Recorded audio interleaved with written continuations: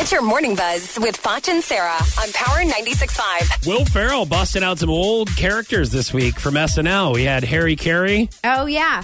For the Cubs going to the World Series. Now we have George W. Bush. I love him defending Billy Bush, apparently. Here's Will Ferrell. I'd just like to say something about my cousin Billy Bush. He's been in the news a lot lately. Him and that disgraced pumpkin Donald Trump talking on that bus. We Bushes don't act like that, okay? We have standards, and we would never, under any circumstances, ride a bus. What in the world is wrong with him? What? Oh, I love him. Thank you, Will Ferrell. Someone else that I love is Chelsea Handler. And so she is talking about Jennifer Aniston not caring about Brad and Angelina's breakup.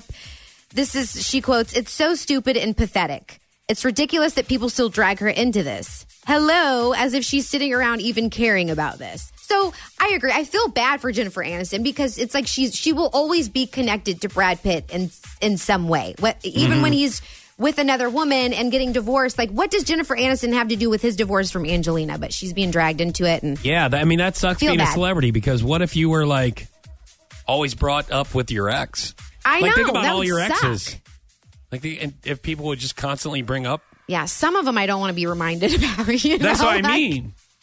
I mean, it's different, I guess, if you have kids with that ex. Right. But they didn't have kids or anything. Right, so and they're done. still connected. Yes. Right. Let's see. Ricky Gervais was on Jimmy Fallon. I don't know how this got started. Wigs. I don't know if it got started with the whole Donald Trump weave/wig or whatever's going on there. Yeah. But Ricky Gervais told a story to Jimmy Fallon about his uncle and wigs. Here's Ricky.